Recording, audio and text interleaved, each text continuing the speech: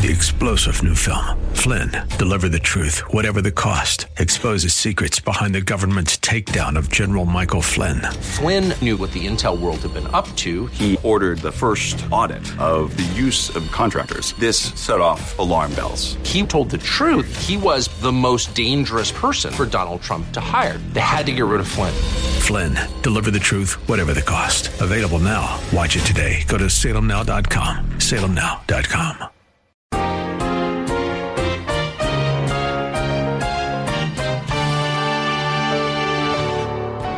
What does this have to do with the world liking us? You need to understand God's estimate of you as one who believes in Christ is very different than the world's estimate of you. The world hates us and says that we're not worth very much. We're just a bunch of unsophisticated fanatics who really don't know what's going on. God has a much different view, and God's view is correct.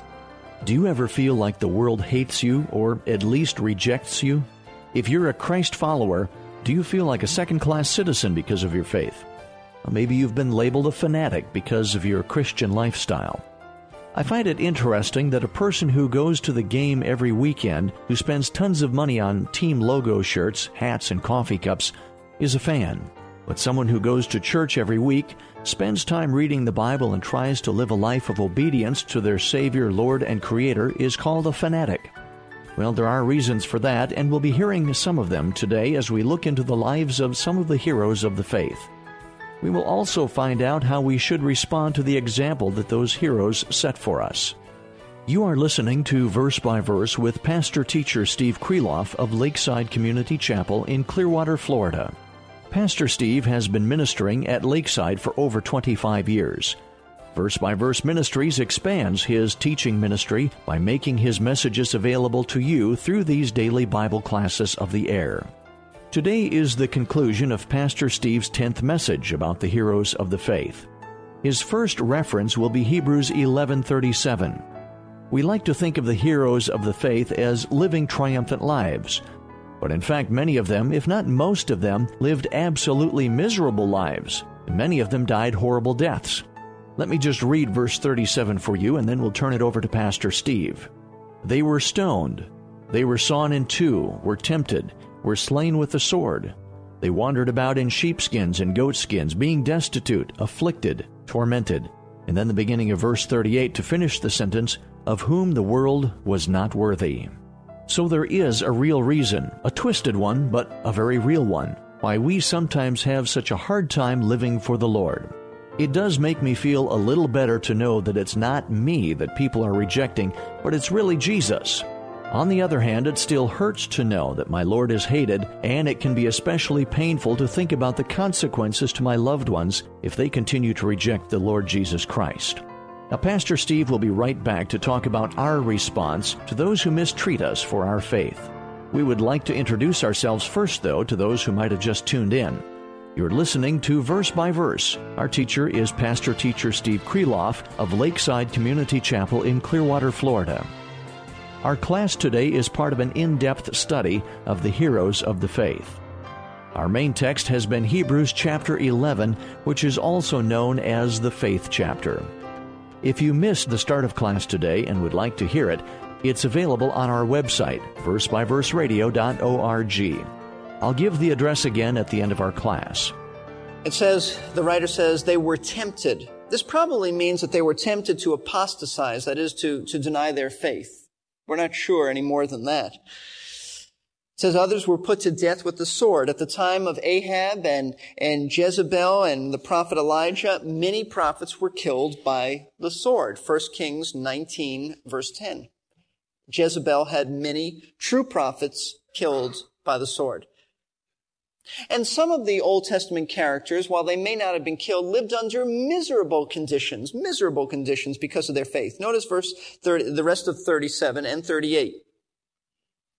They went about in sheepskins, in goatskins, being destitute, afflicted, ill-treated. And here's a parenthesis, men of whom the world was not worthy, wandering in deserts and mountains and caves and holes in the ground. In other words, they were poverty-stricken. They were mistreated. They were made refugees on the face of the earth. Now imagine that. Think about that. The men and women that we admire the most, we study about them. They're in our Hall of Fame. If we had their pictures, we'd want to put it in the lobby and say, these are the great men, the great women. We study them, we emulate them. But in their day, they were not considered great. They were poor, they were homeless, they were ill-treated individuals. You might have even thought that the official uniform for a prophet was sheepskin. You know, that's what prophets did. They went into a store and they said, I'll have a prophet, I'll get that sheepskin or goatskin. But no, you might have thought, well, that's the way prophets are supposed to look. So everybody knows they're prophets. No, that's the way they had to look because they didn't have enough money to buy anything else. That's what the writer is saying. Men like Elijah and John the Baptist, they dressed that way because they were too poor to buy other clothing. That's why. And the people they ministered to continually afflicted them, even to the point of driving them from their homes. And they wandered in deserts and mountains and caves and even holes in the ground. And in Israel, that is the topography. In fact, I remember when we went up to En-Gedi, which is where David hid from Saul, many caves around there, many places for David to have hid. And that's just the topography of much of Israel. Now, there are two issues that I want us to look at concerning our faith and suffering for faith. Two issues that are related to this and very, very important for us. You need to ask yourself, and you need to have a biblical answer as to why. Why do we suffer for our faith? Why is it? Why does the world want to mistreat us simply for believing God's word? What difference does it make to them? Why should they care because we believe the Bible? I'll tell you why. Because our faith is a constant rebuke to the world and everything they stand for. Because when we have come to Christ and we believe the Word of God, we in essence are saying to them, we have turned our backs on your value system and your standards. We were there, but we reject it. And so they're very threatened by that because it's a rejection of everything they hold dear. And I want you to see that this is not simply my opinion. John chapter 15. Let's turn to John 15. This is not something I just made up and sounds good. John chapter 15, verse 18. This is what Jesus said. And I've talked from this many times, but you ought to understand the psychology and the mentality behind persecution. It isn't that the world just gets together and thinks that they'll do this because it's fun. There is a legitimate reason behind this. As perverted as it might be, there is a real reason. John chapter 15, verse 18, Jesus said, if the world hates you, and it should be translated, since the world hates you. Not if in the sense of they might not. They do. They do. Since the world hates you, you know that it hated me before it hated you.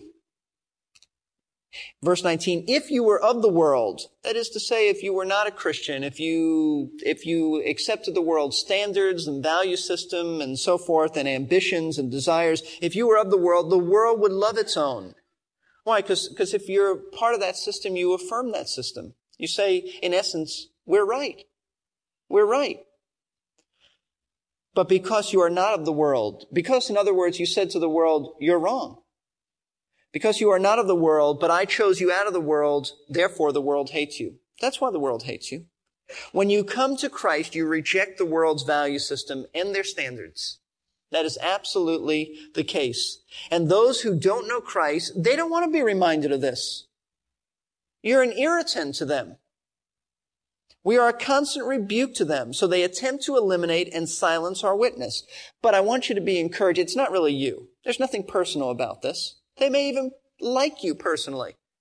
The real person that they hate primarily is Jesus. Verse 20 says this, remember the word that I said to you? And he told them this before, a slave is not greater than his master. If they persecuted me, and they did, they will also persecute you. If they kept my word, they will keep yours also. In other words, the way they treat me is the way they're going to treat you. So it ought not to surprise us.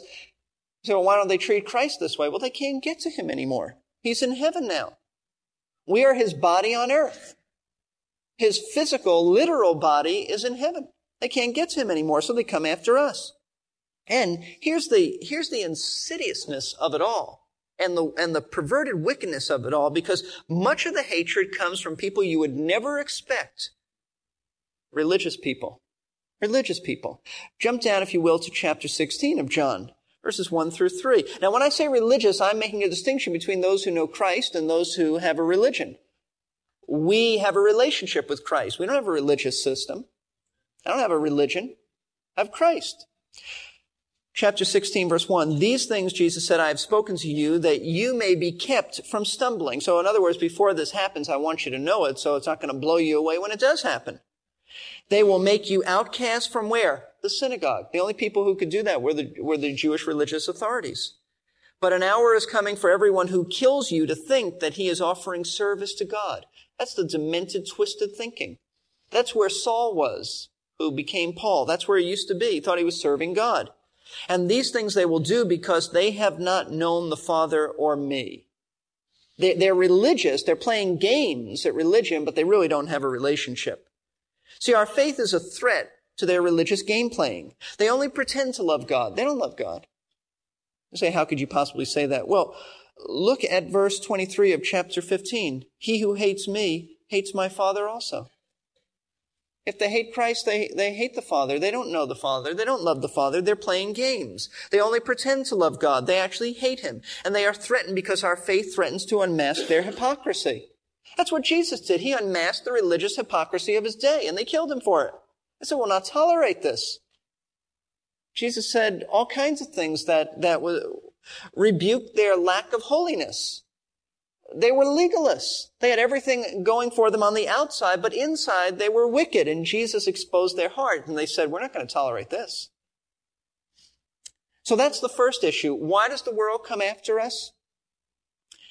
Because our faith is a rebuke to them. That's why they're so threatened by this. That's why they're not tolerant of us. They pride themselves on being tolerant of everything but those who believe the Bible. There's a second issue. A second question, what should our response be to those who hate us for our faith? Because the natural tendency is to just retreat, then I'll keep quiet. If it brings about this much trouble, why bother going through this?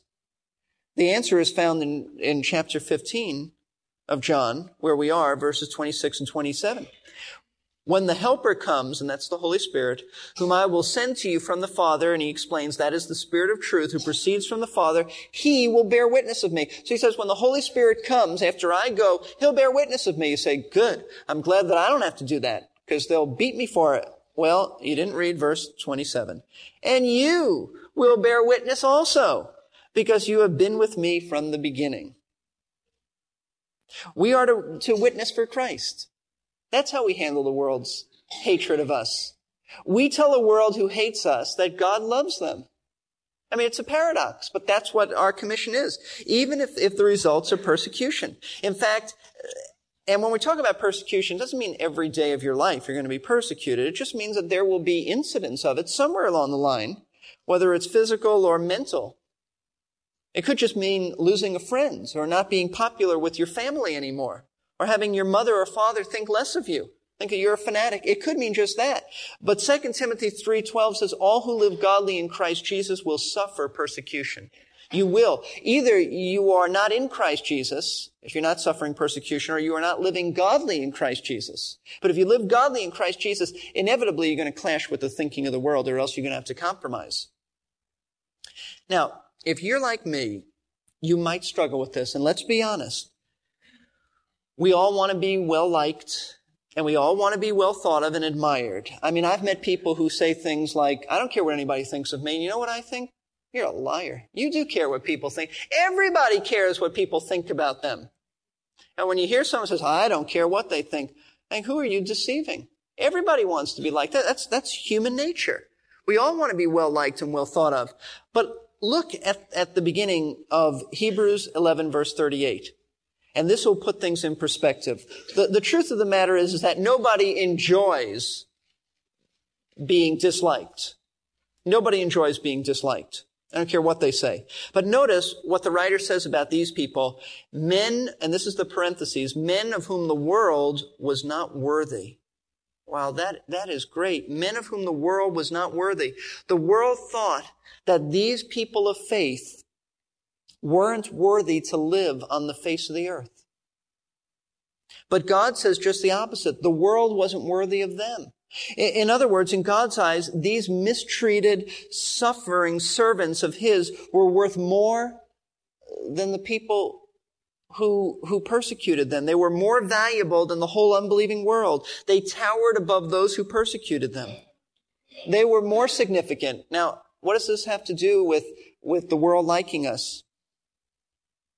You need to understand God's estimate of you as a one who believes in Christ is very different than the world's estimate of you. The world hates us and says that we're not worth very much. We're just a bunch of unsophisticated fanatics who really don't know what's going on. God has a much different view, and God's view is correct. The world hates us. God says you're more significant and more valuable than the world. You're more important. And therefore, if we understand what God's estimate is of us, and that is the only correct one, may every man be a liar, but God be found true, the Scripture says. If that's how God thinks of us, then we need to seek only the approval of God, not man's approval, not men's approval. Only the approval of God. Talk about having a struggle with self-esteem. If you understand what God says about you, it doesn't matter what anybody else says about you because they are wrong. If you have trusted Jesus Christ, God says, and it applies to you, men and women of whom the world was not worthy, regardless of how they treat you. So if you understand this, you'll be free from trying to be liked and admired and compromise and get everybody to say, oh, you're so wonderful. You'll be free to obey God, even if it costs you dearly, and it might. And that's exactly the way these Old Testament characters lived. It cost them, in many cases, their own lives. Now, God commended them for their faith, but here's the whole point as we wrap this up. Don't turn your minds off or you'll miss all of chapter 11. This is the point. God is going to sum this up and make the application of chapter 11 in verses 39 and 40. Verse 39. Here's the summation of it. Here's the whole point. And all these, having gained approval through their faith, did not receive what was promised. Let's stop here. All of the men and women mentioned in chapter 11 were heroes of faith, right? That's what he says. They all gained approval of God by their faith. Yet none of them received the promise of God. Now, what promise is he referring to? You might say, well, didn't he speak about the promise of the land of Israel to the Jewish people? He did when he was talking about Abraham, but it can't be that. That's not the promise he's referring to. You know why? I'll tell you why. Because he says all of these received this promise. He speaks about Enoch. He speaks about Noah. They didn't have any promise of a land. So he can't be referring to that. What's the promise that every Old Testament character was given? But none ever lived to see its fulfillment. It is the coming of Messiah. It is the coming of Messiah. Even Enoch knew about it. Even Noah knew about it because in Genesis 3:15 speaks of messianic prophecy and the seed of the woman and so forth. They all knew about that. In fact, 1 Peter chapter 1, verse 10 and 11, listen to this. As to this salvation, the prophets who prophesied of the grace that would come to you made careful search and inquiry, seeking to know what person or time the Spirit of Christ within them was indicating as he predicted the sufferings of Christ and the glories to follow. The prophets longed to find out, when is he coming? What generation will experience him? When and how is this Messiah coming? And they never lived to experience that. None of the Old Testament prophets ever saw the fulfillment in their lifetime. But they believed. They believed. They believed God would keep his word even though they didn't see it. Now, the writer sums this all up in verse 40. Because God had provided something better for us so that apart from us, they should not be made perfect. And perfect means complete. That's the thought here. In other words, what he's talking about in the coming of Christ, and the coming of Christ brought New Testament covenant blessings, these men and women did not have the substance of that. They had salvation, but they did not have the same exact thing that we had. They were saved, in a sense, on credit. They looked forward to the coming of Christ. They had limited knowledge, limited understanding. they actually, it didn't become a precise reality, their salvation, until Jesus died. We are the people from the New Testament era on, from Christ's death on, who understand that salvation. We are the people who know that Christ has died precisely for our sins and understand the plan of salvation. To them, they just looked into the distant future for it. But now that Christ has come, both New Testament believers and Old Testament believers have a complete, perfect salvation. Theirs was always in anticipation of Christ. It was always based on the death of Christ, but it was in anticipation. Ours is based on fact of what has actually happened in time and history, and together we have a perfect salvation. That's what he's saying. Now, what's the point, you say? So what? So why does he sum it up like this? Here's the point. If the Old Testament believers, who only had a limited understanding about Messiah and only had really promises about the coming Messiah and the future new covenant blessings, if they lived by faith and trusted God's word when they only had the shadows and didn't have the substance, then how much more should we who live in the full blaze of Jesus Christ and the full light of understanding, how much more should we live by faith? That's the whole point. That's the whole point. If the Old Testament heroes of faith who had limited truth about Christ achieved so much by faith, conquered kingdoms and did all of these and suffered so much for their faith, when they had so little understanding of Jesus Christ, then we who have so much more, how should we back down and not be loyal to Christ? That's his whole point. We should remain true to Christ whether we are delivered from our enemies or are delivered to our enemies. They had such limitations, and yet they were the heroes of faith. We have so much more than them. How dare we not go on with Christ? How dare we remain or not remain true to him? How dare we denounce our faith when we have so much more than they ever had? That's the writer's point. It's the writer's point to the Hebrew believers and to us. We walk by faith, and we remain loyal to the Lord regardless of our circumstances. He's taken a long way to go through this, to get to this point. Job said, though he slay me, yet will I what? Trust him. That's the message here. We entered this chapter by asking the question. The writer said in chapter 10, the just shall live by faith. And we asked the question, which was a logical question, what does it exactly mean to walk by faith? And now you have the answer. To walk by faith means to trust him regardless of the circumstances of life, whether they be good or whether they be bad. It's the whole message of Hebrews chapter 11. And I hope you'll apply these great truths to your life. Thank you, Pastor Steve. What an amazing example the Old Testament heroes of the faith have set for us. When we consider the faith displayed by the characters of Hebrews 11, how could we do anything other than remain faithful to Jesus no matter what happens? In fact, the author of Hebrews makes that very point. Hebrews 12, 1 and 2 could easily have been included with chapter 11, since those verses tell us how we ought to respond. It says, therefore, we also, since we are surrounded by so great a cloud of witnesses, they are not witnessing us, but they are witnessing to us, let us lay aside every weight and the sin which so easily ensnares us, and let us run with endurance the race that is set before us, fixing our eyes upon Jesus, the author and finisher of our faith, who for the joy that was set before him endured the cross, despising the shame, and has sat down on the right hand of the throne of God. That's our proper response to persecution and rejection. Endurance and patience, never losing sight of Jesus, who suffered for us far more than we ever have or will for him. You have been listening to Verse by Verse with pastor-teacher Steve Kreloff. Pastor Steve has been ministering at Lakeside Community Chapel since 1981. Now his messages are available on this radio station through the work of Verse by Verse Ministries. We are a faith ministry supported by the prayers and generous gifts of interested listeners who have first been faithful to their own church. You can hear this program again or listen to previous classes at our website, versebyverseradio.org. That's versebyverseradio.org. Today's class was the third part of Pastor Steve's 10th message on the heroes of the faith and his 11th message overall from Hebrews chapter 11. If you would like to hear this entire message at once, you can order a cassette tape or audio CD by calling us at 727-239-0306.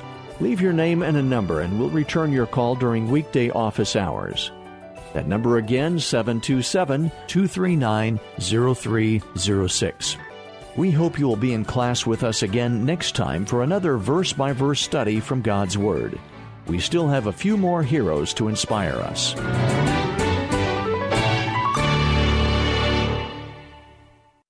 We are here to give you strength between... 3-star General Michael J. Flynn, head of the Pentagon Intelligence Agency, knew all the government's dirty secrets. He was one of the most respected generals in the military. Flynn knew what the intel world had been up to. He understood its funding. He ordered the first audit of the use of contractors. This set off alarm bells. The explosive new documentary, Flynn, Deliver the Truth, Whatever the Cost, uncovers the facts behind this scandal. Flynn told the truth. He was the most dangerous person for Donald Trump to hire. I find out the worst enemy that I'm going to face in my life is right here in America. They took my assessment and they wanted me to change it. And I was like, I'm not changing it. They had to get rid of Flynn. With in-depth interviews, archival footage, and never-before-seen personal records of the man behind the headlines. I just felt like I was drowning. Flynn, Deliver the Truth, Whatever the Cost. Available now. Watch it today. Go to salemnow.com. salemnow.com.